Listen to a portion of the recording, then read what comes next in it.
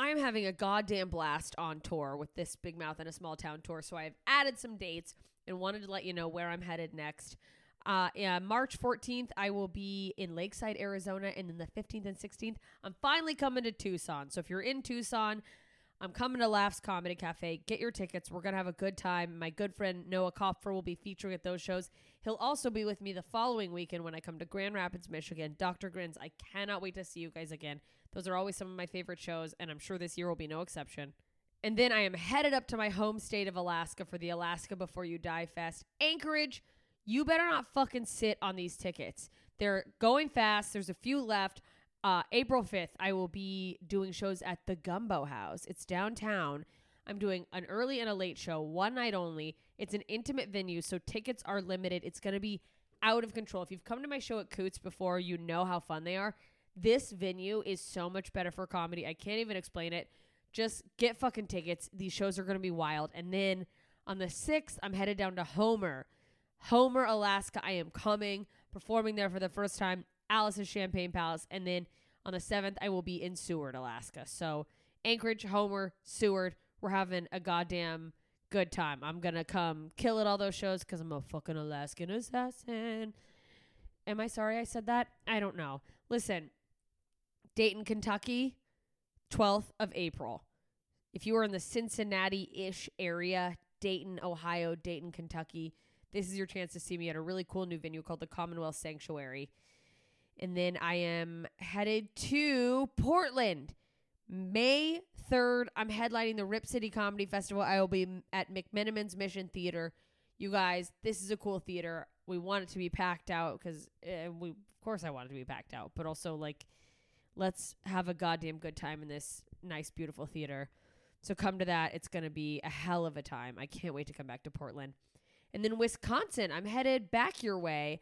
But this time I'm coming to Janesville, May 17th and 18th, Green Bay on the 19th, and then what up, Florida, St. Pete, Tampa. I'm coming your way. Tampa, I will be there June 2nd, and St. Pete, they're ahead of that, May 31st. Tampa, I'm at Side Splitters, and if you go to the links in all of my bios or go to their website to get tickets, for a limited time, you can use the code JMS and get $5 off tickets. And wherever you are, I'm trying to get people to buy tickets early instead of waiting to the last minute and making me panic, so that if it is going to sell out, it sells out faster, so that I know that, the club knows that, maybe we can add a second show. It just FYI, that helps every artist that you're a fan of. So if you can ever buy ASAP, go ahead and do that. So that's your incentive to buy early in Tampa. And I'll be adding more dates soon. If you did not hear your town but you want me to come there, head over to my Instagram, instagram.com/JMScomedy, or just at JMScomedy if you're using the app like most of us. Click the link in my bio. Join my email list. That lets me know where you guys are, so I know what areas want to come see me. So do that. I can't wait to get to more cities. I'm having so much fucking fun on the road. You guys have been amazing. People have been buying merch. These audiences have been out of control good, just electric, laughing, having a blast. And I know all these upcoming shows are going to be no exception. So I will see you there. jmscomedy.com/shows to get your tickets. Tell your friends. Tell your enemies. We're going to have a fucking good time either way. So thanks for listening to this little promo. Enjoy this episode. Ta-ta, idiots. What you just said is one of the most insanely idiotic things I have ever heard. What kind of ignorant shit is that? At no point in your rambling, incoherent response were you even close to anything that could be considered a rational thought. You idiot, you fool! Hey, dummy! This is the Ignorance is Blessed podcast. Everyone in this room is now dumber for having listened to it. Hey, idiots. We've reached number 20 in the top 40 episodes of all time countdown. This episode is... Ooh, it's a dark topic, but the guests managed to keep it fairly as light as you could, talking about something pretty dark, and she talks about how she has kept her life a little lighter and managed her trauma. about it as well in here, but a very interesting conversation with Amber Dawn Lee. She's a comedian out here in LA, and we talk about her growing up in a polygamous Mormon sex cult. So what else is there to say? You know, it's fucking wild. You're going to go on a wild ride. Some of you already know that. That's why it's made it to the top 20. For those of you hearing it for the first time, strap in. It is a crazy story. Anyways, I'm not going to waste any more of your time because I know you want to get into this one and hear all the juicy things that we learned. Juicy's definitely not the right word for this. Oh, God. Anyway, episode number 20, Surviving a Polygamous Mormon Sex Cult with Amber Dawn Lee. Hello, idiots. That's what I call my fans. It's a weird thing. Oh, sure. I am here. It's what I call society. Yeah. I'm here with Amber Dawn Lee. Thank you for joining me. Oh, you're welcome. I mean, where do we start? We met a few years ago. Yeah, we were just talking about this. We met at a show that Samantha Hale did. Yeah, great comedian. She'll be on the podcast soon as well. Yeah, and she actually got me over the hill. I'm in the valley now, so now she got me over the hill. She I'm very dragged you proud over of there. her for that. Oh, my God. Once you get over here, you're like, oh, this is pretty great. Why did I resist the valley? Why? And also, why do I resist leaving the house? It's actually kind of fun in the real world. Oh, I know. It's social anxiety is so fucking hard because it's just like, yeah, it's almost like mentally as if your door is so heavy you can't leave. You know what I mean? And then what's so weird is there's nothing at all that I'm actually afraid of. No, it's just that like, what's the worst thing that could happen is what? Yeah, I get the same way too, where I don't even have a specific thing that I'm worried about. I'm just like, they're going to see me and they're going to say, that's the girl that doesn't have a whole bunch of Instagram followers. I know. They're like, she's not as famous as this other person. And then they won't look at me. Yeah. I mean, truly a nightmare in this town sometimes. It is. That's the one thing I do love about doing the road is you get a break from LA. Yeah. And then as much as I'm like, oh, I should be back in LA. You're supposed to be around or whatever. But there's that panic feeling of I'm supposed to be back in LA because the week that I'm gone, something's going to happen that'll week. be the one. It's how it feels is that it's like, and there's been times when I have been out doing something, you know, in a different city or state, and then I'll get the call. There's an audition. I have. And I'm like, you've got to be with the amount of time that goes by with nothing when I'm in town. Exactly. And then I'm like a year is what I'm talking. Like I will go a year without a single audition or anything. Yeah. And then the one day I leave, it's like, okay, the next morning, okay, we got to do something. The moment you're gone, it's like someone hits you up. I've been hit up for like, big auditions. Maybe we should start leaving more often. I mean, I should. Well, you leave a lot. I know. I probably leave too much. Abandonment. I mean, I'm a leaver. Are you a leaver? Okay, let's just dive in a little and just talk about your story because I kind of, for the people who follow my Facebook group and stuff, I kind of prep them by just being like fundamentalist, Mormon, and I threw out Zion Society, and some of them were like, whoa, you know. Yeah.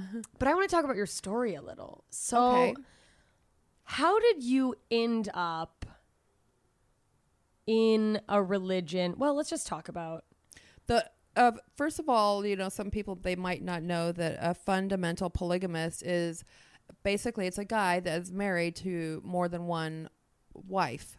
Pig. And most of the time it's to, you know, they marry very young because they don't follow the laws of the land. They follow what they feel are the laws of God. Of God. Yeah. Oh, so are there men marrying like underage? Oh, for sure. Yeah. Oh, like really underage girls. Yeah. Yikes. And then they're not legal weddings either. So just like, you know, when you're watching one of the shows on TV now about the polygamists, it's like they're like spiritually married. So there's no legal rights to anything. Exactly. So if the man dies, the women are fucked. You can't go to court. I was spiritually married to him too. No, but I'm the legal wife. I get everything. Yeah, there's no spiritual alimony. Right. Right. It's just like Cody Brown from the Sister Wives show. He divorced his first wife and he married another wife just so that she could get benefits for her kids. It's like, whoa. And he even did that on TV. So that's what was going on in the groups, like on a huge scale, like just huge welfare fraud. Okay. But I don't know why I went off into the fraud already. Well, I mean, let's get back to the weird, crazy stuff. Were you born into a Mormon family?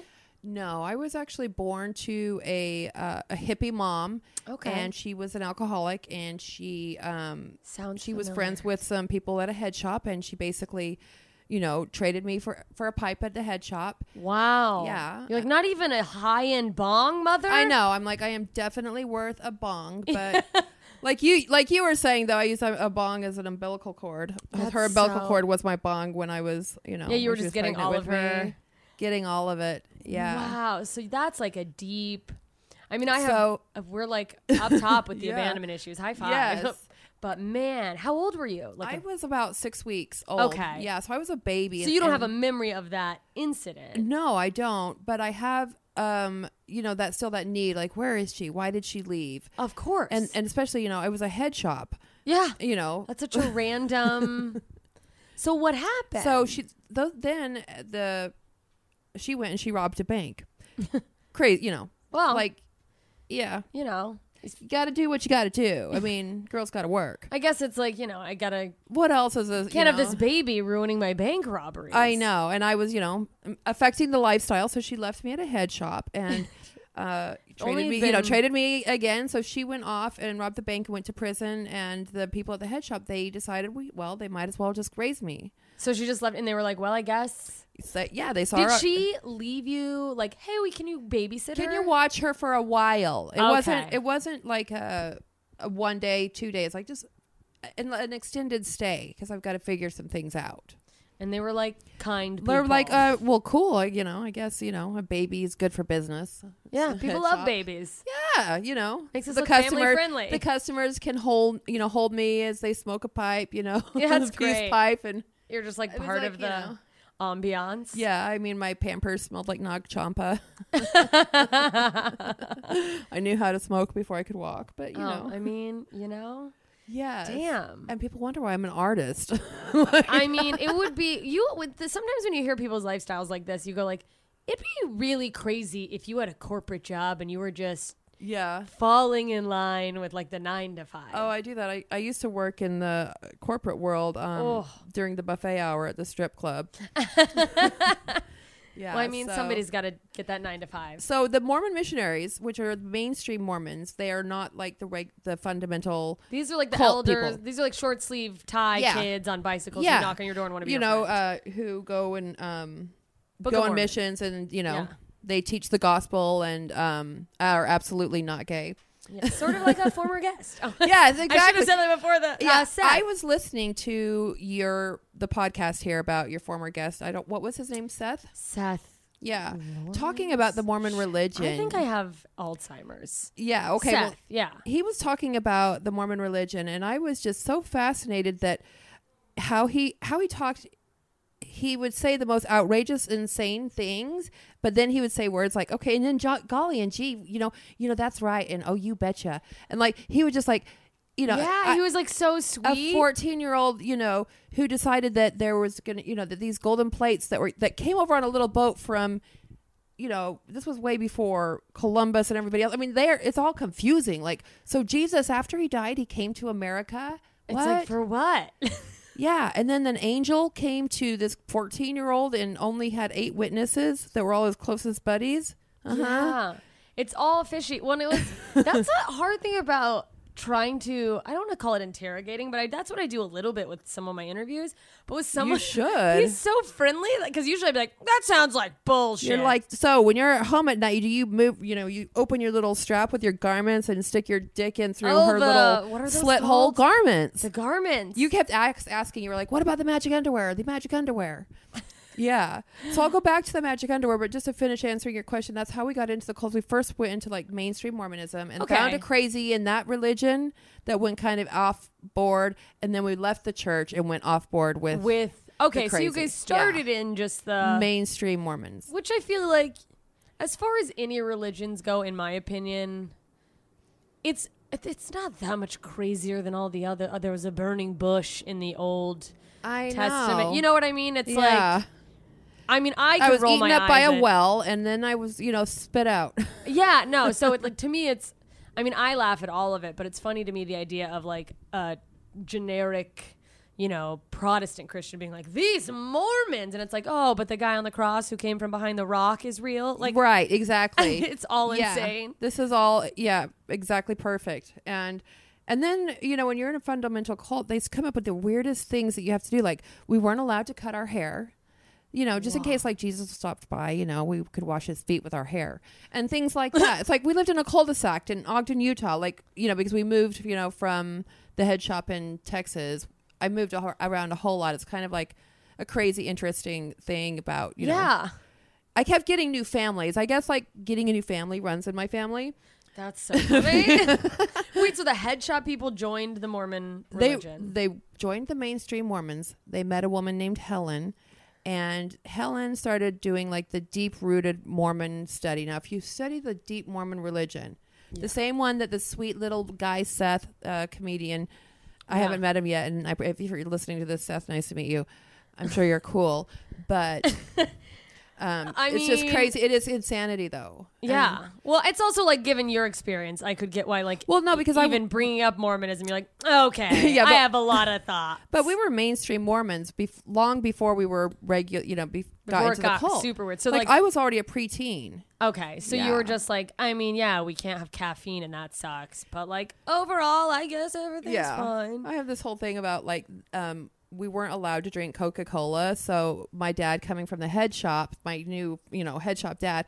So he went out and he bought near beer because he used to drink a lot of beer. That's and so funny. like as kids, we weren't allowed to have Coca-Cola. So we would just walk around the neighborhood drinking near beer. Just like non-alcoholic, like that. Non-alcoholic beer. Like that, like knockoff Milwaukee's best or whatever. Like, knockoff Coors Light. Yes. That's so Coors funny. Light probably would be the same thing. It's like watery, it's but practically not beer. Yeah, exactly. It's practically not beer, except for that one lonely night in the Hobbs, New Mexico, when it really was a lot of beer. You and me both, sister. Oh yeah. Oh my gosh. Oh, the memories and the blackouts. I mean, the lack of memories is my biggest thing. I'm like, boy, I bet that was a fun time, but I don't know. Yeah.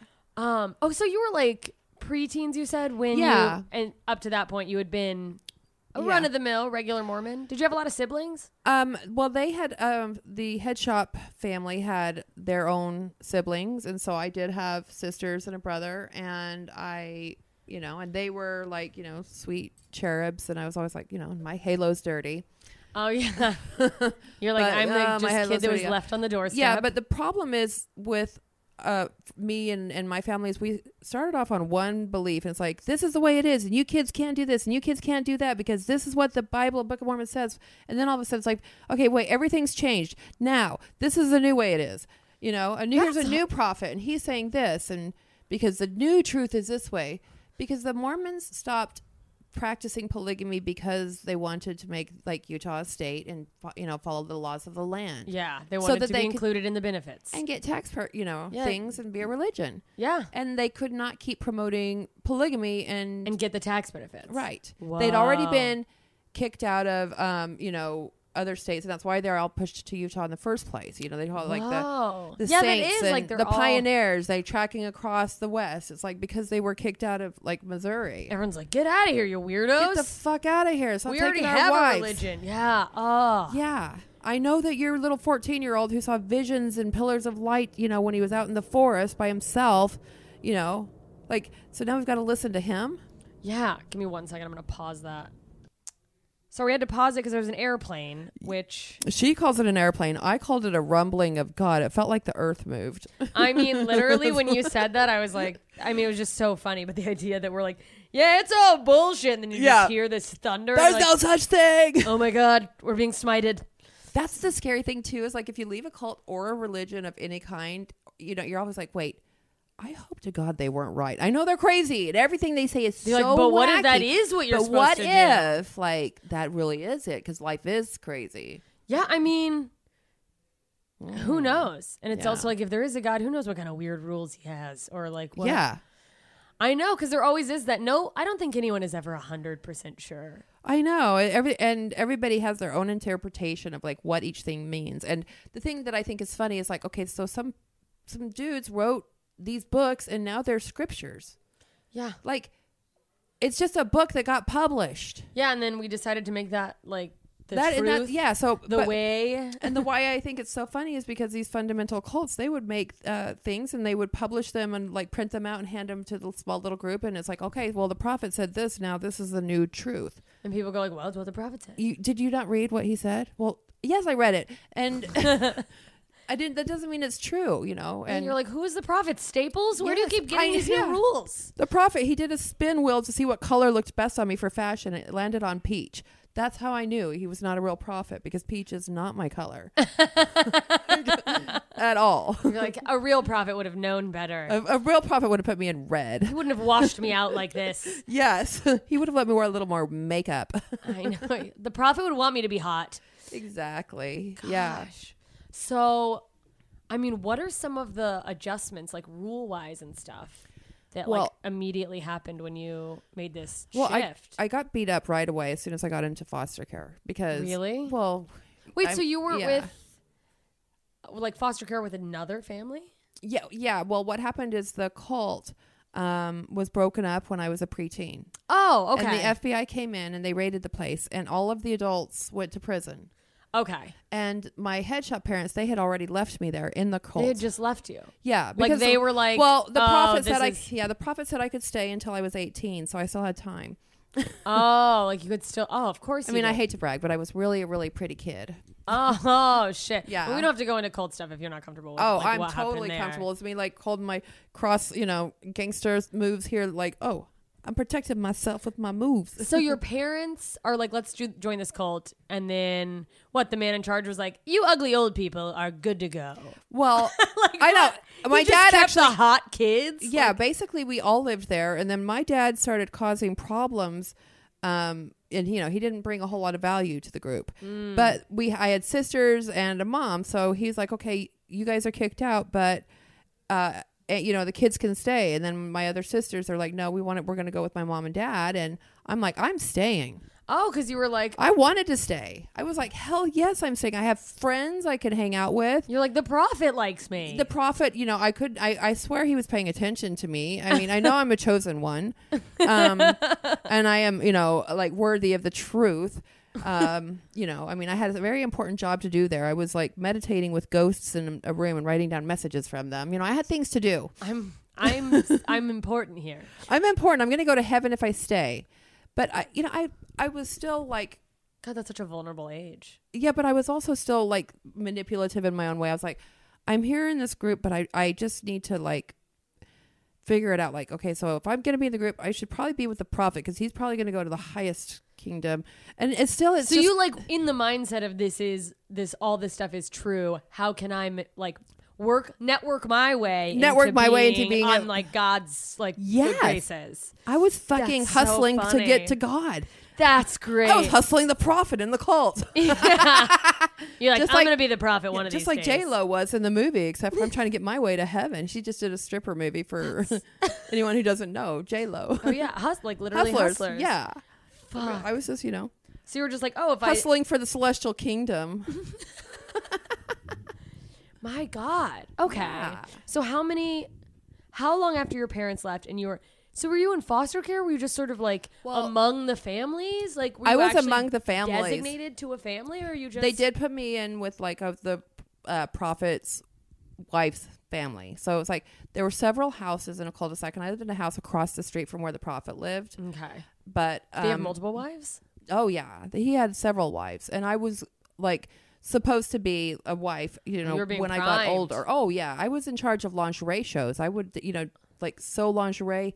With the kids. They did lingerie shows. And we would do lingerie shows for like local strippers who would come and buy the lingerie, and we would try to talk them into joining and, finding God. And that's basically a way to find broken people. They're like, ooh, people who are lost. That's so many religions, and cults especially get people who are like down and they just need something to believe in, But here's what's funny is I was the little girl in the cult that was doing like the dancing, looking at the stripper like, I want to be like her someday. She's so in the outside world. And guess what? I was just I was someday. Really? I made the FBI came, you're like, I'm on going that to stage. Vegas. I was on that pole. How old were you when the FBI? I was 15, almost 16, and then I went into foster care, And then there I went through 10 different foster homes. Fuck. And Foster a group care is home. rough. In a group home. And in the group home is when I got beat up because I was dressed like Holly Hobby, first of all. I was dressed like Holly Hobby. I would talk to some, like another girl's boyfriend or something. And they'd be like, that's my boyfriend. I'm like, but once we're all in heaven, we're going to be sharing anyway. And everyone's like, what are you talking about? You can't have these selfish feelings.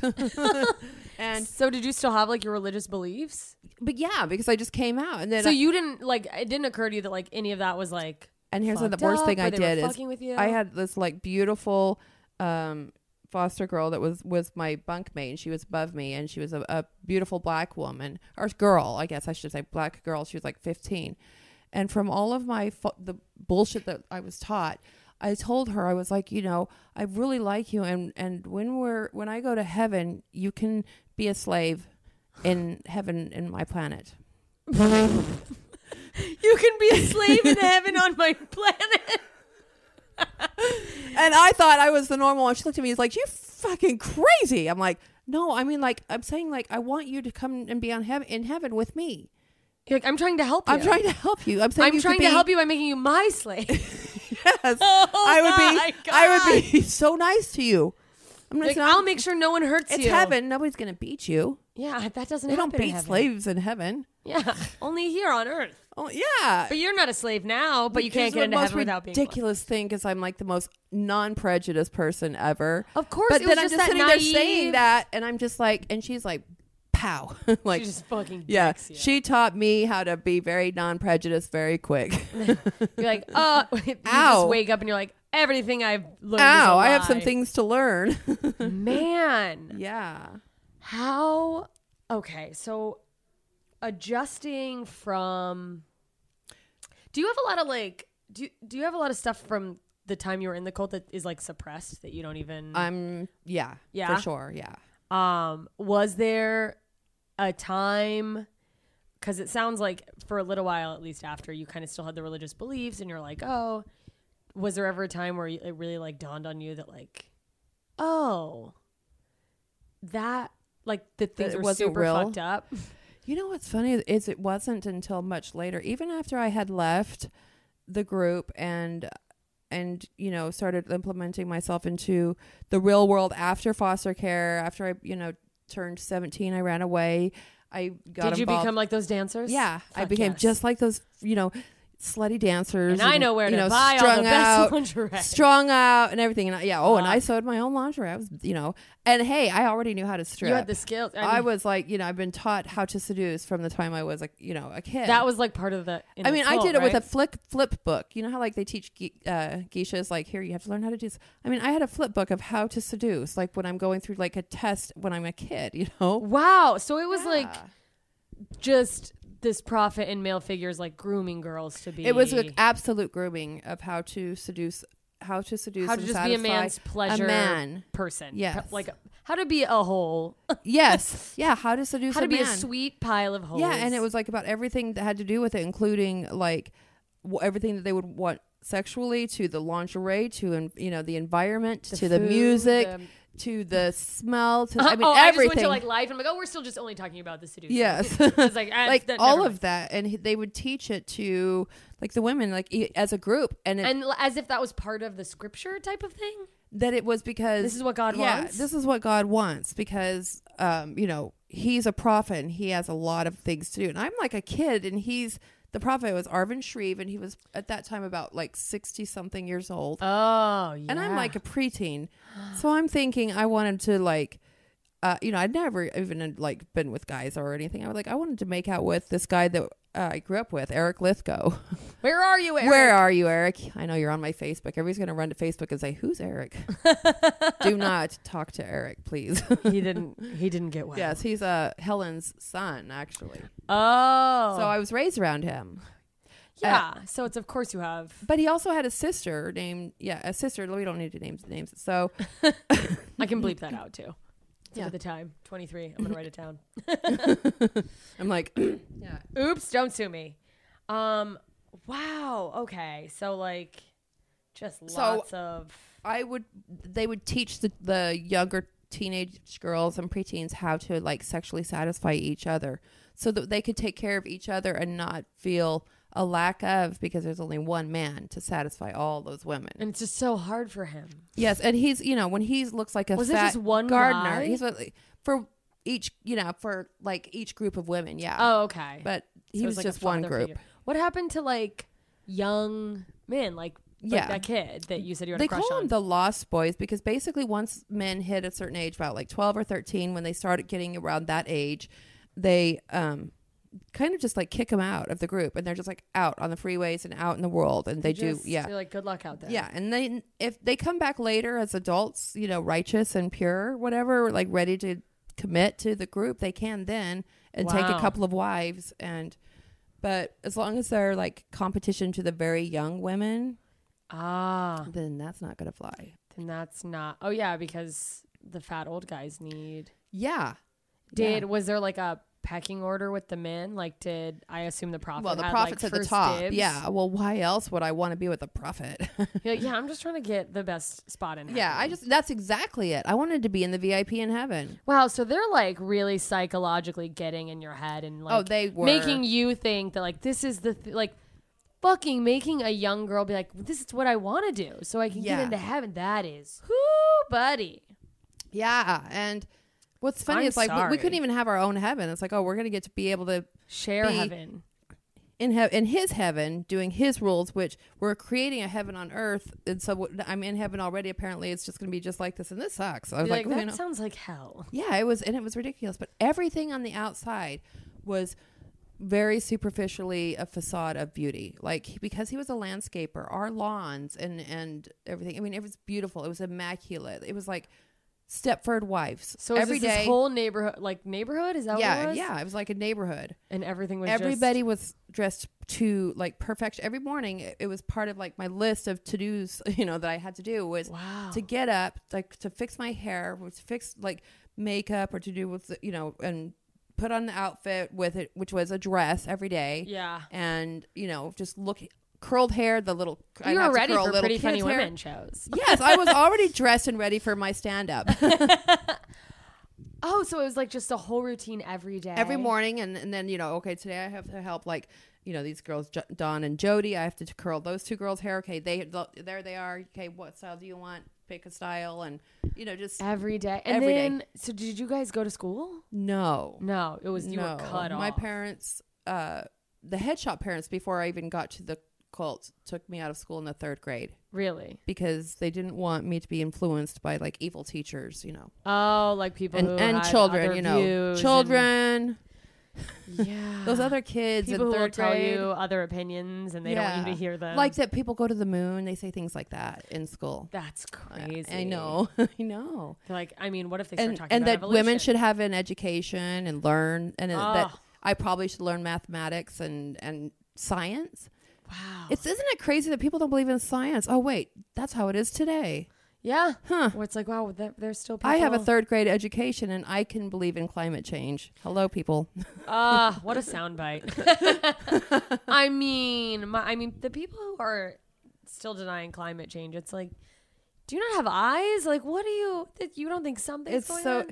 And that's where I can understand, like, in being indoctrinated into a belief system, because I hear people say the same things on Facebook, like they will repeat answers that somebody else has already said. Yeah, they're just regurgitating information. Well, but what about Obama this, Obama? We're talking about here today now and kangaroos. Let's start. Yeah. Like you're like, what are you bringing nothing up? else matters. Right? Okay. Like the past. Yeah. Okay, so how old were you when it got rated? 17. No, 16. 16. So you were already, I was going to say almost I don't out, know. but I guess you probably weren't going to go anywhere if it hadn't been. No, I wasn't. I rated? would not They don't, have like, gone send anywhere. you- No, we don't go off to college or anything. We couldn't even go to like the fabric store without having like 2 or 3 people at a time. And me, I was like deemed a rebellious soul. So They're like, yeah, she's a runner. So we got a runner. Yeah. Were So there people who were like super devout in it and just? Well, yes, and everybody, if they weren't devout, you wouldn't know about it, because everybody would like want to tell on the person to try to help them. Yeah. So nobody's going to say that they're not devoted, because I remember telling Laura, I guess there's her name. It doesn't matter. No last names. No last name. Yeah, I told her like some curse words, something, and she like stabbed me with like a little pencil. And we were kids. It's like because she wanted to do what's right, you know. She stabbed you because you said a bad word. Yeah, because I cursed. Oh, the logic. I know. So she said, yeah, it was like, ugh, whatevs. How we're still is friends that? today, though. I mean, you have to be. You're like trauma bonded. It is. That's right? exactly what it is. It's total trauma bonding, and it's so strange. It's so like weird. boot camp for children in a terribly different way. Yeah, it is. It's like I went to band camp and never came back. Yeah. Jesus. People, you said they were asking mostly about like the transition. What do you do? Like, What do you do when you leave a cult? That's the challenge. What is the challenge? Like, how do you adjust? Okay, so for me, I went into stripping, into dancing. Where did you go? Like where? Like you said, I were you went still into in foster Ogden? care. I went to foster care in New Mexico because that was the last location of the head shop parents. And they didn't know where they had gone. But that was the last location that had any paper trail on them. But they were like off the grid hippies, so they were long gone. They were they were in Portland, Oregon at the time. So they just left me in this state program. So it was basically like, the states were my parents. I had New Mexico was my mom and Utah was my dad. Fun. And mom got most of the custody of me, but then I still would get a little few benefits from, the state of Utah. So fuck. Yeah. So I just went directly hardcore into drugs and stripping and just went, So nobody tried to like spiral. put you into like some type of therapy or. Well, they did, but I didn't. But you were like, I'm trying to explain to the therapist that she doesn't understand her way to heaven. It was just like too much. Yeah, because you were so indoctrinated into this. And I actually think that being like thrown into what could have been the worst place, which is a strip club, was the best thing for me because that will straighten you up into what's the real world. Quick. It's the underworld of society, but it's the real world. But you're gonna meet people who will tell you like it is. Oh, and yeah. Fucking don't fuck and around. you learn quick, and you learn because these women that would sit in the dressing rooms would get so connected and it's like trauma bonding. Like again, but they're all it's like dancer your bonding. Yeah, you have and it's the same thing all over again. You have a whole bunch of sisters, and you have like a mom there that's going to take care of you. The house mom. So you have a family dynamic once again. And it's the same dynamic I had my whole life. So I get to go out and I get to perform and look really pretty and beautiful. And you'd already been set up for that because of this cult. Yeah. Or it's like I was society made to do it. The biggest problem is then you start getting older, and for living in LA and living in the entertainment industry as I have been for 15 years, it's like it's a real challenge. And that's the biggest thing is when you're in a certain group, they will put your value on one thing or another. And once that one thing or another goes away, they're like, then you're not. And if that's also what you've been taught to value, then it makes it a lot harder. Explored all these other things that are probably, amazing about you. Yeah. But if you're told your whole life, and so many women, it's gotten better overall, I think, for modern society, but are still told well, what you look like is all that matters. Yeah, it is. And obviously it was like a higher for degree sure for you going from, that situation. And in that situation, it was taught too, just about, keeping everything on the outside looking really good because you don't want them to see what's going on the inside. Yeah. The problem was, as I got out into the real world and I just cracked and fell apart all over the stage, Oh my gosh. Then I did, all of the drugs and the overdoses and the suicide, attempts and suicidal ideation and, mental health care, like I was talking about with that. And then acting. And then, I made my own film. And then I wrote the musical and started doing that. And now I got a late start to comedy because I've been told my whole life just to shut up and just be seen and not heard. Be pretty, yeah. You just still, please, be reverent, sit still, be quiet. And the polygamy part of my life, it wasn't something I really wanted to out there. And then I was because it's a weird, also. It's weird. I don't want to be the polygamous girl. Well, that's the hard thing about comedy too, is that people, if you focus on something specific in your life, people want to boil you down to that. Mm-hmm.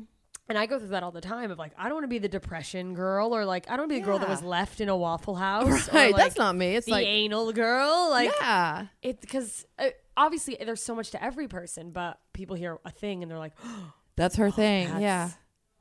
and I literally did it by having you on this podcast to talk about it. Yeah. And it's the reason that I've got on other podcasts too. And it's not just because, it's not because of the comedy that I've done, the podcast that I have. It's like the comedy shows, people aren't calling me to go on the news, but they are asking me to go and talk about things for the cult. So what I wanted to do is find a way to talk about what's really going on the inside of these groups in a way where people can hear it, because it's so traumatizing that people can't hear it. And they all want to know, like, were you raped? And so the answer is yes, I was raped by the prophet. And was I traumatized over Did you hear it? that? The number one guy. I'm Yeah, just the kidding. top. I'm very sorry. The guy about that's that. going to the celestial kingdom. I could not get any more.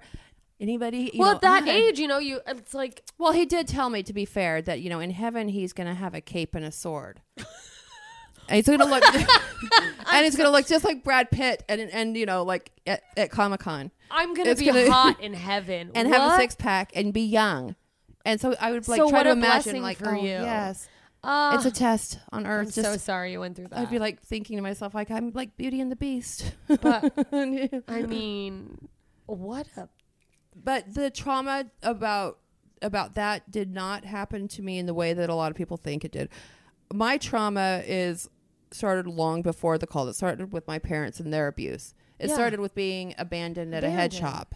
And it was the process of like one little thing after another little thing after another little thing. And all of those things, have pushed me over the edge to the point of where I did go and seek therapy on my own, and later as an adult.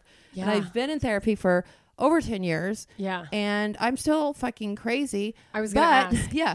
But I have good, happy days, Yeah. and I have a really good life, Yeah. People, Well, they ask what I do for a living now. And I tell them the truth is that I do my husband. That's beautiful. Thank you. Well, yeah, no, I think like the longer, if anyone with trauma is working on it, I think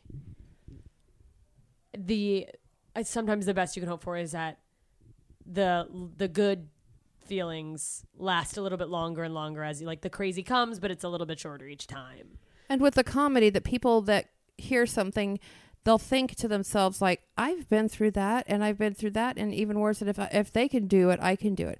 I've heard Tiffany Haddish's comedy, and putting her comedy aside, Yeah. her story about, living in foster care and, coming out of that and being homeless on the street, I'm like, okay, I can relate to that. And, Yeah. I lived in foster care. Well, if she could, talk about it up there, then I can talk about what happened with me. And, Yeah. and then it makes just one more person feel a little bit better about themselves, Well, because, absolutely, because if they can do it, you can do it. yeah, and then so someone sees you who's gone through something similar, they go like, well, she's doing okay.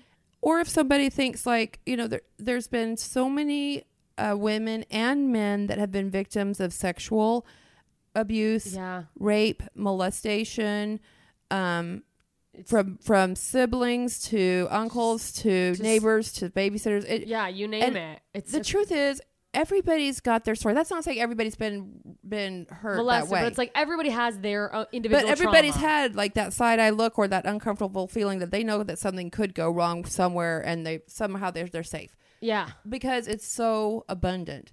And the problem is that there's so much shame, even for me, in putting it on myself. I'm like, I don't want to be the cult girl, and everybody's going to want to know, well, did you have You're like, sex? I But don't wanna- I'm like, yes, we did. It didn't traumatize me. The truth of it is that he smelled like grass from like the yard. He was too tan and smelled like, polo.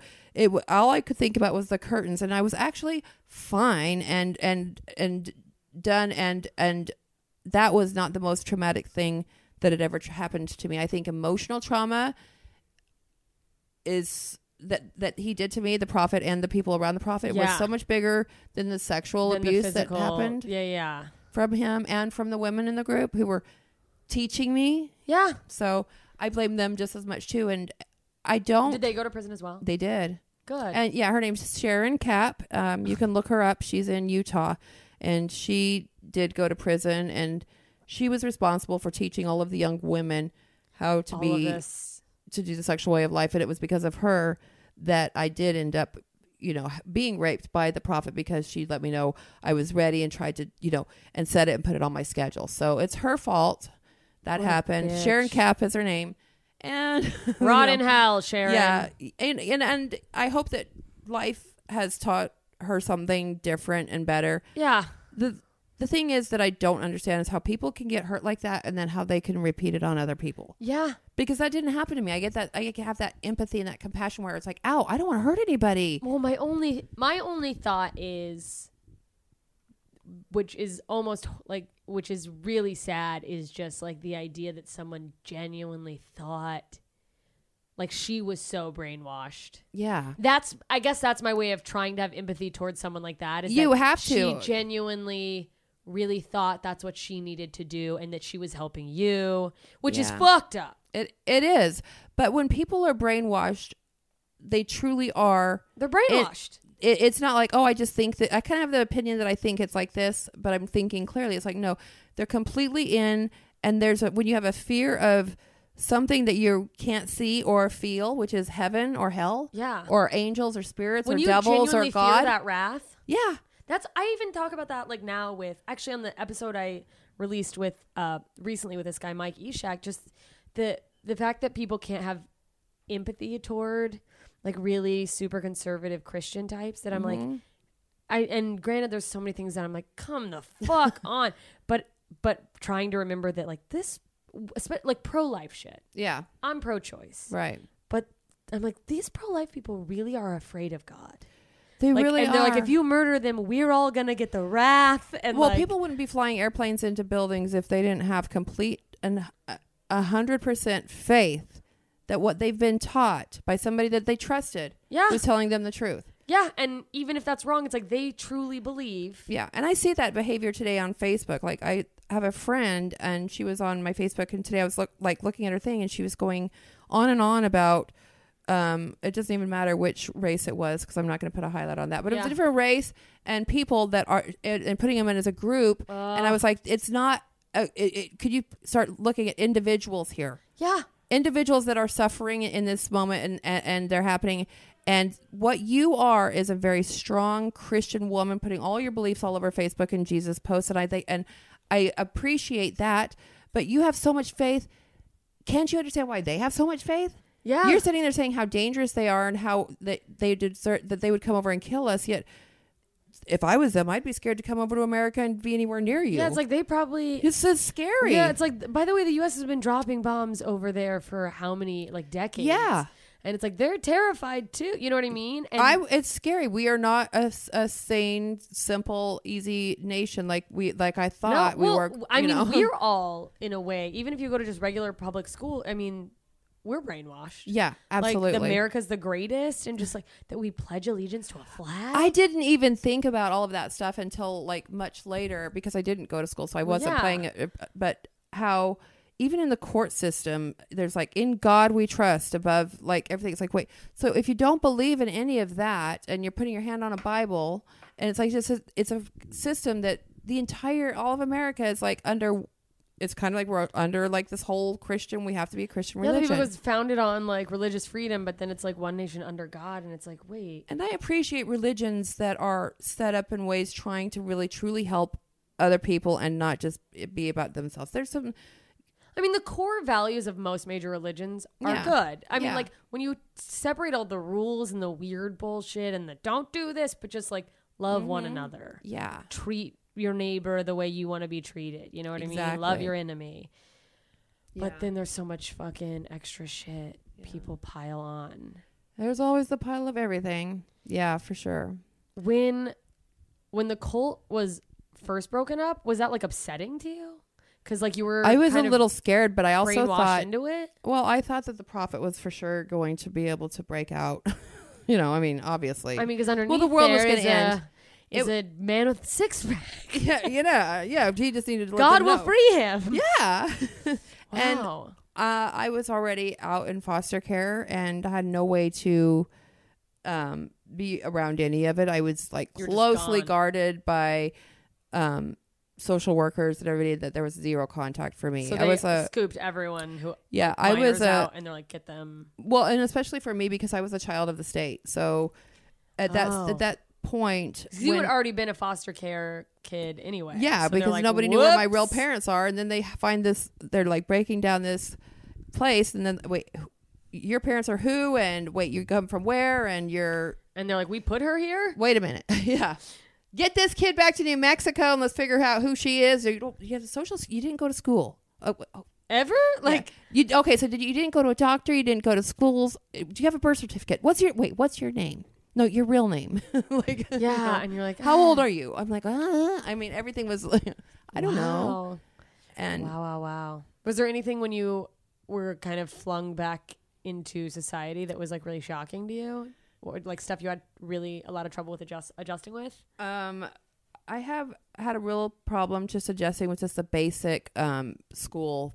I had a really hard time in school. Yeah. I did not know what the fuck was up on that board. I was like, wait, what is going on? Did they like put you immediately into like whatever? Yeah, I was put into grade? I was put into junior high school. So I was a junior in high school. Oh my God. And you had no. And I had to show up like in the green foster care bus and with the side state sticker on it and get out of the bus and with all the other kids that were, like rejects and all. You're like just all the kids. Hi, it's just us and that poor bus. I know, and I had like such a crush on this guy, and I was just like, like. And so it's just like all like I have and I would go and try to to talk to him, like, do you think that maybe we could like study together? And he's like, you wouldn't get it anyway, ha ha ha. Skate off. Like I'm just like so years out. later, he was like, oh, she would have hooked up with me. Oh God! Like now they're like, hey, the regret he has. They're like so many men that it's like she was flirting with me in high school. You're like. Yeah, if fucking idiot. If you make it at all in anything, like when I did my movie, it was so funny the people that came out of the woodwork of like I used to date her. It's like, no, you took me to Allsup's and bought me a burrito once when we were in high school. It's a real liberal term. Yeah, just because I gave you a blowjob does not mean that we were dating. Nothing to do with you. Those were old values that I had carried over. Yes. Did you? On that note, like, did you continue to be like pretty like sexually promiscuous? Do you think that I was fed into that? Probably because that's what you were taught in your head. I actually went back into like I'm a virgin mode, but I was then it kind of less quickly escalated from like within 1 year I went from being I'm starting over. Yeah, going into school into running away, not knowing what to do, starting stripping. Yeah. So I started doing cocaine, which I thought I had found my bliss. I had watched that movie Less Than Zero, and I felt my destiny was like just going to be just like that. And oh God, like this is it. This is it. This is my life. Happens. It's so dramatic. I'm going to die in the back of a limousine, and that's rented for $150 a night. And I'm going to be so glamorous, and everyone's going to care because nobody knows me. Oh gosh. It was really lonely, and I lived in a big fantasy land. Like, someday I'm going to be famous and live in LA, and I'm going to do this, and I'm going to do that. And, it took a long time for me to actually stop and say, okay, what do I really want? Like, what am I doing? Yeah. Yeah. And what am I capable of doing? And I learned, along the way that I'm capable of sharing my story without having, I'm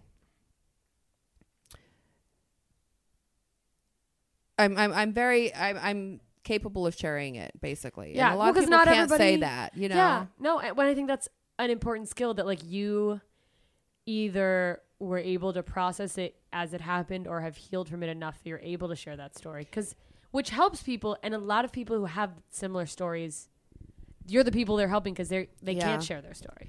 And that's why I want to do this comedy special that I'm working on. It's a cult comedy special. It's cult classic. Yeah, a cult classic. A cult following is what I'm hoping for. To try to like show that it doesn't matter what the trauma is, like that we can laugh at any of it. You can get through it. You can laugh at it. You can find funny in that you can find the funny things in it and connect that way, because I connected really easily, with others once I got out of the group and stumbled in through the foster care system with not making friends. I instantly, from there, I was like, I don't want this. And I've learned how to be popular just by watching and studying. Yeah. Because I'd been watching and studying and being quiet in the group for years. Like that's what we did. So I would go to the high school. So who's the top of the pecking order? And I met this girl. You're like, I was groomed to learn how to get people to like me. That's the one. Yes. Would you say that that's almost like in a weird silver lining way, like a gift you got out of that? In Absolutely. A way to like get along with people? For sure. And I think that it's actually a gift that's carried over into so many other things in my life in a good way. For example, my marriage today. I'm so happily married. And how long? Almost 10 years. Oh my God, that's amazing. And he's even happily married. Like, imagine that. Hello. Like, both of us. Yeah. But he's, knowing where I came from, he's kind of like designed things in ways where my life is just so opposite of how it ever could have been or was supposed to be. He like takes that into account really heavily. Yeah. It's those little things. I don't do dishes. I don't think about it. I just put the dish in the sink and they're done, and by 4:00, the second he walks in the door, he does them. Wow. And when I say walk in the door, because he goes to work. Yeah. And he knows that certain things that are really small that can become very big for me. Triggers for you and stuff? Yeah. Like I can get scared of little things like, oh my gosh, I don't want to go up on stage, at the Comedy Store in this little small room. But, I will go to Las Vegas and I'll stand in a room half naked, wasted and, with an 8-ball in my G-string and, spray tan in front of like thousands in Vegas. But share my story. Yeah. I mean, because I was a showgirl in Vegas and I would do huge shows. I was on 45 billboards for, as a dancer. Honestly, the smaller the group, the scarier it is, I think. Yeah. I mean, even with comedy. Yeah. So because it's like if 3 people don't like me, that's half this room. Exactly. You know what I mean? Or and if 3 people don't like you, then it's like the whole vibe is down. It's like you're having a conversation with the room. It's like, all right, I'm out. Yeah. But if 3 people like hate my comedy in a room of 1,000, well, I just lost those 3 people a big fucking right. Lot. Yeah. Wow. Do you find you have like triggers you're unaware of? Do you ever get like emotionally overwhelmed and you're like, I don't know what my husband will come up to me and he'll say, and I do get annoyed at this because he's like, I just want you to know that you're a little bit in your PTSD right now, sweetheart. And I'm like, shut the fuck up. No, I'm not. Nobody wants to hear that when they're in it either. I'm like, I am not. Give me chocolate now. I'm not. And you break something. Put the knife down. Yeah, well, have you had to with him? And I'm a little bit asking this selfishly, like for my own personal. He has seen more crazy than I would like to admit that he has seen. When you guys got together and just in general, is he from like a pretty stable? Oh, so stable. As a matter of fact, the first time I went to his house to meet his parents, I walked in and it was a big, beautiful, like mansion home at the top of Encino Hills. Michael Jackson was a neighbor kid that they played with, and I walked in and I looked around and they weren't the neighbor kids he played there's with. pillars and stairs and a pool back there and and his mom and dad walk out and his mom's wearing makeup and she's beautiful and his dad's like a businessman lawyer and I'm like, you grew up here? Like, this is your life? For real? And I just looked around and then a maid walked by with their laundry and I just started crying. Oh my God. Because I was like, I thought that people only live like this in the movies. Like, I did not know that people could actually have a functioning that you could just be life. A casual human and this is how you grew up. And what's worse is this is 10 years later, married to him, and his family is still functioning normally. And probably and the only craziness is me. And yes, he's very stable and he's very Were you in your head about that at first? Oh, I thought he was the most boring person ever, and I didn't want to I was like, I need something bigger and crazier. Yeah. Did you ever get? I'm literally just drilling you about my own insecurities, but did you ever feel a little insecure that he was so stable that you? Because I get with my boyfriend, I feel like I'm gonna be. You're gonna get sick of this. You're gonna and I thought they will definitely get sick of it. So I've got to hang on to my pretty as long as I can. Is what I would think. Yeah. I mean, and that's a scary thought. I've got to hand it to my pretty, and then if I run out of the pretty, then I better hurry up and have the success. Yeah, it's like if I'm not giving you the thing that you wanted me originally for, you're gonna not want me. Yeah, because the truth of the matter is we're not like these, dream girls in real life. I don't want to have sex every day. I mean, no one or is. Most days, it's like life is just crazy, especially trying to do anything creative. It's exhausting. You're like, I know. And it's not like this glamorous, like beautiful thing either. It's like being married 10 years. It's like, I have an ingrown hair here, grab it, tweezers and bending over. It's on my butt, like you just really get to see who the person is. But yeah, the glamour is definitely gone, except lately he's been like, losing weight and like went and got out a new sports car and he's looking really good. I'm like, wait a minute. It's just the midlife crisis. They all go through it. You're like, have fun, honey. Have fun. You'll be back. They always come back. They all come back. But it is. Right, Dad, where are you? Yeah. Did you, with your PTSD, did you have to like educate him a little on like how to help you deal with that? Or my therapist did. I took him to therapy with me. You have to do that because if I'm telling him something, it's just a crazy person telling him something. As far as he's concerned, he knows better because he was raised differently. Yeah. And it has nothing to do with him being right or wrong. It's like he just doesn't understand. And if I really want somebody to understand who I am, they need to know like certain things are going to really trigger me. And if someone touches my neck. Oh, yeah. For example, if you touch my neck in any way, like for a massage or anything, I will I and I back up because I just I try to catch my breath. I can't catch my breath. And it's like, that's a trigger. Yeah. Or certain songs and scents, probably, I imagine. Scents. Yeah. Oh, because I just, with my boyfriend, he's seen me have some meltdowns and he's like, I don't know what, I want to help you. And they can't. I don't know. What can I do? And yeah, you just have to be like, nothing. And then when they do help you, it's the wrong way anyway. So oh yeah, because you're just. And my husband, he does help me, which is even more annoying. Like, I'm not going to fight with you. You're having a PTSD moment, and I understand it. And I'm like, shut the fuck up! You don't know it. Then I go even crazier because I'm like, how can you be so sane? It is so annoying. Yeah, no, well, it is. How do people get that way? It is shocking to me that because like if you're someone who has PTSD and you have these like random triggers, or you suddenly just get even just the emotional overwhelm. You need somebody else to be able to see them when you can't. That's true. Like, and that's why for me, I started going to therapy, and I took him to therapy with me because I wanted her to tell him that I'm crazy, but not in a bad way of a look. This is what's really going on with Amber psychologically because she was abandoned at this age, and because she has no, for me, like I would have like different values. I mean, I wasn't committed to like, a monogamous marriage wasn't my ideal. I was like, that's not what you were looking what are for. you talking about? One person? Like, no. Who does that? Yeah. You're like, I'm literally from a polygamist. You do. Have you met my parents? All of them, right? like just the whole group. Yeah. Has he? He has. He met my mom. Did you reconnect with your mom? I did. All of them. Yeah. Oh, all the women. My real mom, the bank robber. Yes. Yes. She got out. She did get out. She was only in there for about 8 years. Okay. And then they let her out, and she says that she came to look for me. I don't think that she did.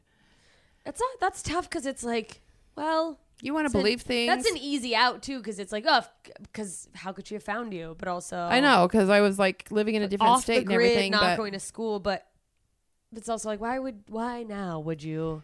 Well, yeah, but I still found her instead of her finding me. So you're like, it seems like you looked really hard.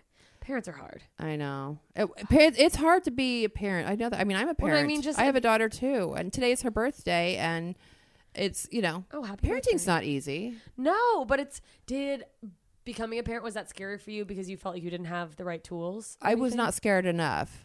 That's the problem. Because wow. I was not scared enough, and you're like, it'll be great. Yeah, and I had been taught that if I had an abortion, I would go to hell.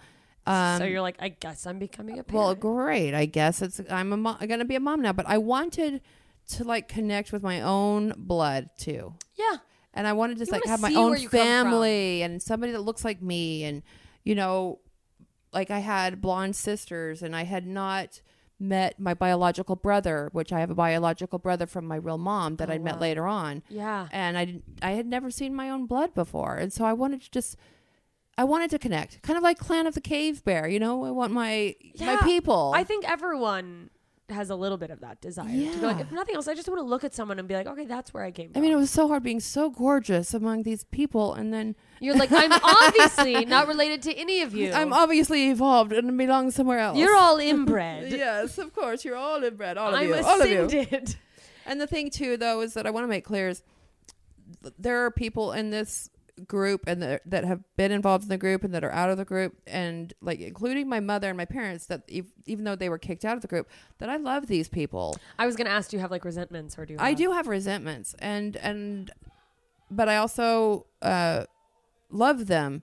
And the hardest part is loving them and seeing them as just being just really truly broken people, because it makes me angry that broken people react and act out in the ways that they do and hurt other people. Yeah, hurt people is a stupid sentence, but it is. And it, you know, I've caught myself, you know, how I reacted is I used to just treat men really badly. Oh, like fuck you. Oh, I was the one that was like, you know, the men would come and I would be like, whatever.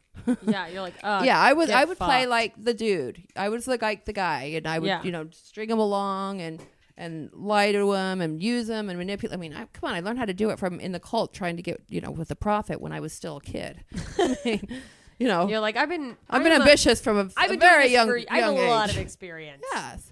Is there anything that you noticed later in life that you had like taken with you, like values or something that later you're like, oh, that's not that you took from the cult that you later were like, oh, like that the men are supposed to take care of the women. Oh, that's a huge one. That's just a big American thing too, and it's like that the men are the masculine. They're supposed to take care of women. Women are supposed to be like the homemakers and, you know, soft and pretty and feminine and sweet, and which is even so funny too, because like there's times when I'm like running around or doing mics and stuff, and you know how it is. You put on a baseball cap and some sweats and you run and you go. Just fucking go. Yeah. And we all look like lesbians. Yes. So everyone has a joke about it. So I'll stop and I'll like look in the mirror and I'm like, I look so masculine, and that's a trigger because it's like, oh, I better hurry and put something feminine on. You know, like I can't be like this. I need to look very like a girl, like a woman. And it's like, that's an old trigger. I don't want to look like that. I want to wear something. You're like, I want to be pretty and lacy. I want to wear like a baseball cap and some sweats and tennis shoes and go and do my mic, see if it works, and then go home. Yeah. You know? That's so interesting. Yeah. And so other little things like, you know, looking a certain way when you leave the house, you know, it took me a really long time to let go of appearance. And when I say let go, I'm saying it very loosely. I'm struggling. I'm hanging on and struggling. Well, and you know, LA's the hardest place to let go of, because you can go like, I don't even care, and then you look in the mirror and you're like, oh, what's that? Yeah. Or when you're like, everyone is getting Botox except me. Or you can like not even care. I'll like hibernate and stay home and work really hard on a project online, and I'll talk to my friends on the phone and stuff. And I think I'm social, I'm not. And then I'll go back out and I'll be like, everybody fucking looks so good. Like, what am I doing? I thought we were gained a little bit of weight, and we're all the same age here, right, guys? Like, what's going on? What's happening? Why does everybody look so fresh? Yeah, well, in LA, it's just heightened. I always say that if I lived anywhere else, I'd probably be 20 pounds heavier and not even think about it. Oh, and it'd be so great. Yeah, like, just be happy. I would have gray hair for sure. Long gray hair. Just long hippie gray. Yeah, just hippie long gray hair, and just be barefoot and just long skirts. I would love. The only thing that keeps me from regularly being barefoot is that I don't want someone to think it's my brand. Like, I love not wearing shoes. I'm barefoot all the time, though, but because of my pool. Yeah, I mean, I think barefoot is a good brand, though, because there's been no other comics in a while that have done that. There was comics back in... Who did that before? I don't know. I feel like somebody has, maybe. But who's the dude that has his shirt off and everything? Oh, Bert Kreischer. Yeah. So it's going back to like, you don't want to be the polygamous girl. I don't want to be the barefoot lady. But then maybe you don't want to be, but you don't want to be the Waffle House girl either. Yeah, it's like maybe at some point you got to go like, maybe I just have to be. You don't want to be the girl that has any kind of like, you know, mental health, problems. but it's. Or you don't want to be the girl that's you know, has a boyfriend or doesn't have a boyfriend or this or that, or it's like. But then with entertainment, you almost have to be, it feels like you have to be like, I'm just going to go in the box for now and let you call me that. And then hope that gets me to where I have control enough to, I'm just realizing this out loud. Like, oh no, maybe I just need to bite the bullet and fucking lean into one of the things. Well, the thing is I don't want to sit and talk about this comedy or the cult stuff, cult comedy constantly. the reason that I want to do this as a comedy special first, as my first comedy to, special, like, is because break I want to through. say, look, it's done. I did that. I talked about it. I've shared it, and it's there. It's right there. Go watch that. Is there a part of you that's like looking forward to like never talking about Absolutely. it? You want to go, I did the special, I'm done. Yes, absolutely. I don't want to bring this back up. That makes sense. Because there's people that are like Joaquin Phoenix. He's he was raised in a cult too. Yeah. But he I didn't know that. I just said yeah. like But I their knew that. family they talked about it publicly, and he's still doing his little things. Like he did his little vegan thing at the Golden Globes, and Yeah. he does those little things because he's doing it for a smaller amount. But he was raised in a cult, and that's the way he is too. Yeah. So I just don't want to be branded as like, that's the girl that's kind of crazy and she has all these sad, traumatic stories. And you know how it is when you have the person that is like sad all the time. You don't want to ever call them. You don't want to go watch their dumb comedy talking about their dumb shit. I want to see all your boo-hoo. I've heard all your problems already and Yeah, where you're like, I want to be able to just move into silly and like and not have where it be all about like, oh my god, so deep. I Yeah. don't want it to have to be so deep all the it's time. like I want to be a clown. Like, Yeah, I want to get up on the stage and have some fun and do really silly, funny jokes.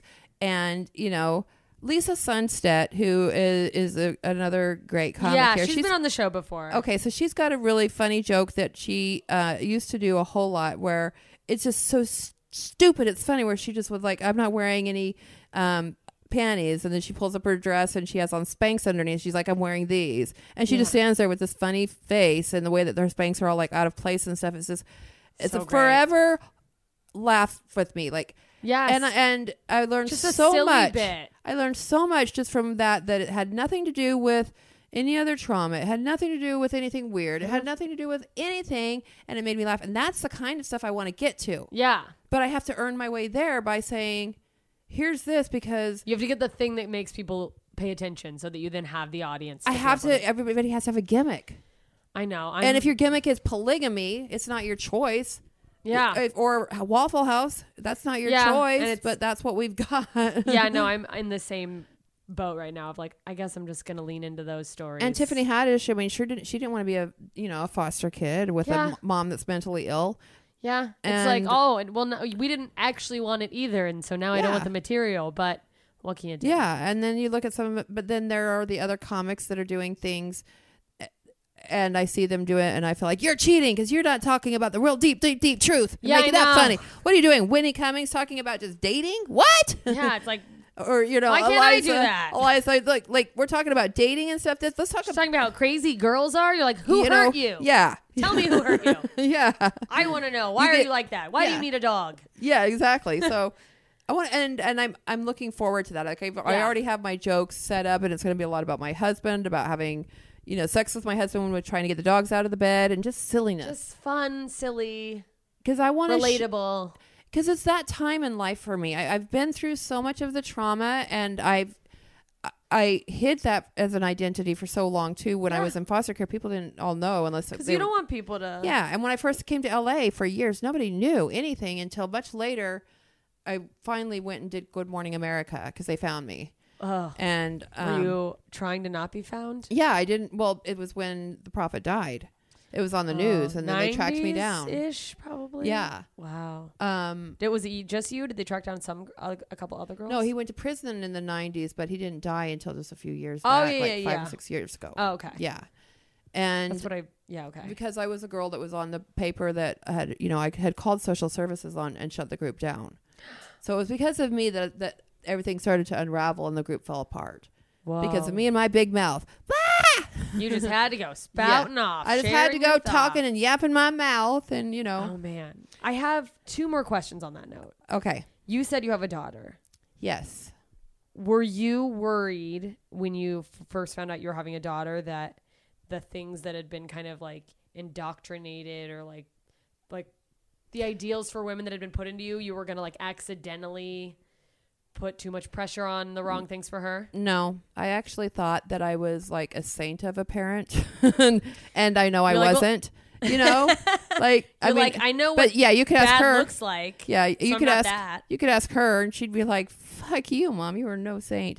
But, yeah, she's, I mean, she's a good girl. Yeah, she turned out. Yeah, you're like. And then I'm going to ask you a question, and I also want to know how many times people ask you this, but have you watched Unbreakable Kimmy Schmidt? I have, and I think it's funny, and I think that just goes to show that you can make fun of funny things because, my God, she's like locked in a bunker with these women by this madman. Did you identify with that at all? I did. I actually did a little video that said, who's the real Kimmy Schmidt? Me. Hello. Yeah, I mean. I am the real Kimmy Schmidt because they put me in the middle of like, okay, here's life. There you go.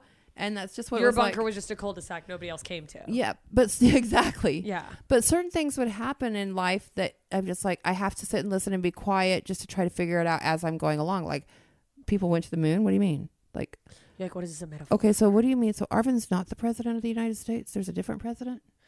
And just like little. Oh, wow. Yeah. And you just anything, you know. So a lot of like listening so that you don't. The basic things from life. And what is a Republican and what is a Democrat?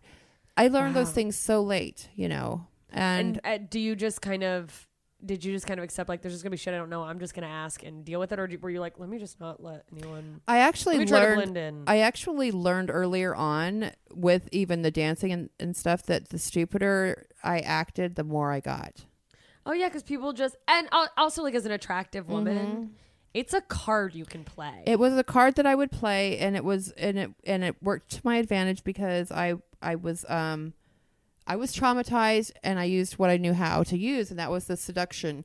Yeah. And so, I mean, I would have, you know, relationships and at first it was like just with, you know, I went from having crazy relationships. I mean, I would date the most insane people and think it was normal. I mean, I dated Mike Tyson. You know, I mean, Jesus. Yeah, I mean, Christ. hey, I know. Can you imagine what the cult would have thought of that? I mean, they would have looked down upon that. If I can go from one extreme to the next, that's me. You know, like, hey, let's try this out. That looks like fun. Let's just do the exact opposite. Yeah. I mean, that sounds like it's the exact opposite of Arvin. Exactly. It was. And it's just me, like, you know, trying everything wrong until now I feel like I'm in a place in my life where I'm starting to get things more right. Yeah.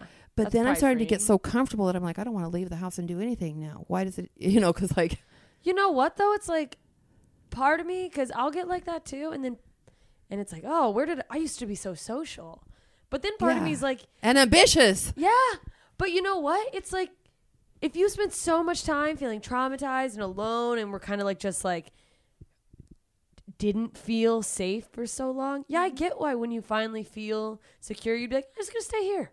You can feel really lonely even in a room full of people. Yeah. And I can actually feel more lonely in a room full of people than I can when I'm at home safe with my dogs or, you know, my intent or project that I'm working on. Yeah, without having to worry about their energy or what these other people are doing. Yeah. I mean, so true. But I do feel like that there definitely were some positives coming out of the bad things. And the other thing that I learned earlier on, because you know, those things happened to me in the group, and it wasn't like I wasn't like thrown down and raped and beat up. It wasn't like a horrible thing. Okay, it was a horrible thing, but it wasn't like that wasn't the situation. Right. It was like it was horrible in other ways, but I was not like, you know, bruised and hospitalized type of thing. It wasn't physically violent. No, not at all. And this old man had like he had a 1-inch penis, and that's probably why he did what he did. It's like it was just a horrible thing.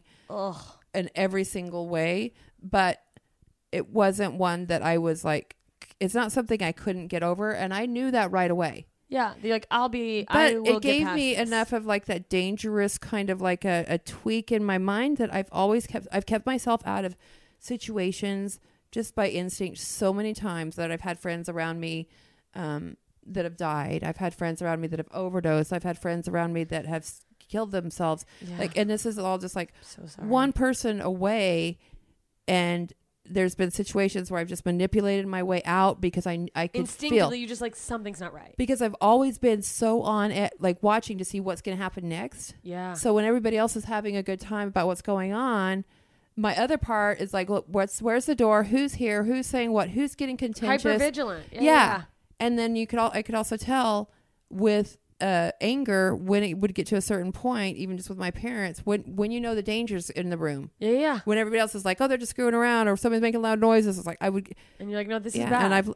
And I've left, and I've saved my life over and over again that way. That's a skill that you've got. Like, absolutely. And I could walk outside right now and something happened, but for up to this point, I really feel like that's kept me safe. Even through the dancing and the lifestyle that I lived was really not one, of safety and, sure. Dancing and, is very dangerous. Being a strung out drug addict dancer is, traveling around, in some of the biggest, strip clubs in America, know, and, for those of you who live in other countries or whatever, like there's some strip clubs here that are like very high-end gentlemen's clubs, like in Vegas, that are just like multi-million-dollar clubs. The stages are just like, and you get this facade and this feeling that you're a star when you're not.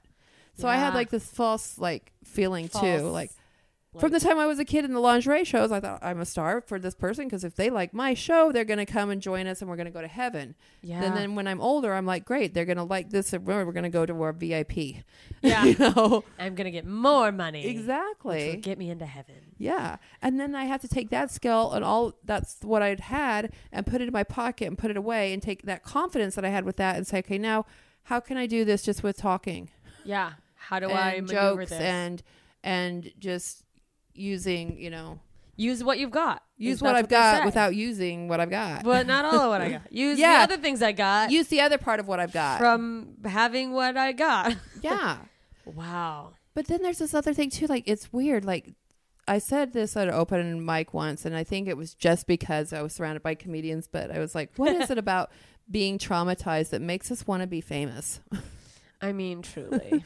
And then it's like, now will you love only me? comedians got it. They were like, wait, what? Because it's like a whole bunch of people that just want to, it's not just even having famous. They want to make big audiences laugh with them and have fun and connect on a bigger level. They want to feel a pile of love coming back. That's what it feels like. It's like a giant hug from an audience all loving you. Yeah. And where you can walk off a stage and you can hold your heart and feel like, whatever higher power there is, if there's a God, the universe, if there is such a thing as God outside of the cult, then I want to feel it. And so that's why I'm going after the things that I am. No, that zen feeling when you really connect on a set and it's just like, yeah.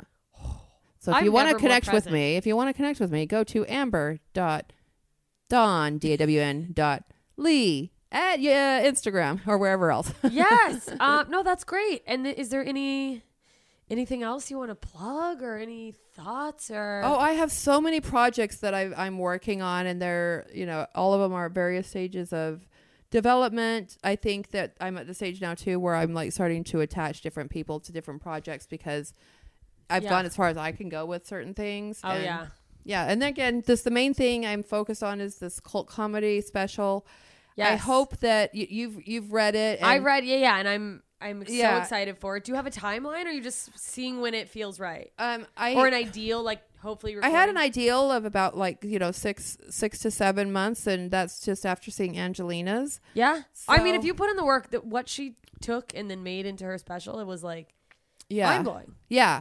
And watching how she worked was very helpful for me too. Yeah, and me too. And then seeing that she didn't beat herself up over being exactly perfect, and which made it perfect. Yeah, you just go out, you end up, I have the material, I go out, have fun. If I miss a joke, I miss a joke. If I miss a joke, then you go back and you say it the next time around. Yeah, because you're recording and then if you miss it the next time, they're like, okay, stop, say this joke, and they say it, and it's there.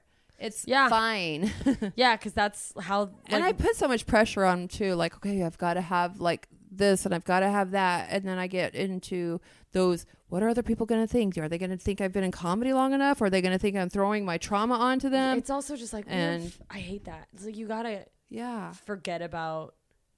At some point, when you're creating something and it just feels right and it's what you're meant to be creating. You have to remember it's for that one person that needs to hear it. That one person that could be on their way out. You never know. Yeah. And they needed Put to your hear that one blinders little on. thing. Don't worry about what other people in your profession are going to say. Or And think. haters are also fans. If they have the time to comment on anything that you're doing, They're coming to see it. they're a fan. Oh, especially people who are recurring. You're like, They're well, back at this again to point, you're complain more. following me. Yeah.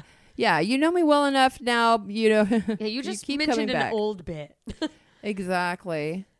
Exactly. Well, I'm very excited for it. Thank you for letting Thank me you. pick your brain on the thing that you're probably so fucking tired of. You know, well, I'm not tired of it right now. Right now, I'm in that state of like, let's get excited about it. Let's 'Cause laugh you're doing all about the it. writing about it. and- Yeah, let's laugh our asses off about it and let's make fun of it, and then we can all just, you know, hug each other and heal from it. Let me get a Netflix special and then go on to the next thing, which will have to do with, you know, sillier things. A lighter on a lighter Take side. my husband. Yeah, a lighter side of things. Amazing. Well, everyone go follow Amber Donley at amber.don.lee. Yeah, or you know, just if you just go into Google and look up Amber Donley, Yeah. Instagram and whatever, I'll come up. Find her, follow her. All the follows help, by the way. Don't get lazy unfollowing people because the industry looks at that shit. They do, and it's like It's annoying. there's nothing worse than a YouTuber to make you feel bad with all their followers. They're like, "Bleh," and you're like, why? Who is watching this? I know, stop. Yes. Anyway, thank you for doing this with Well, me. thank you so much for having me. This is a great podcast. Thank you guys for listening. And she's just as peppy and fun in person as she is up on the stage. So keep watching her. Bye.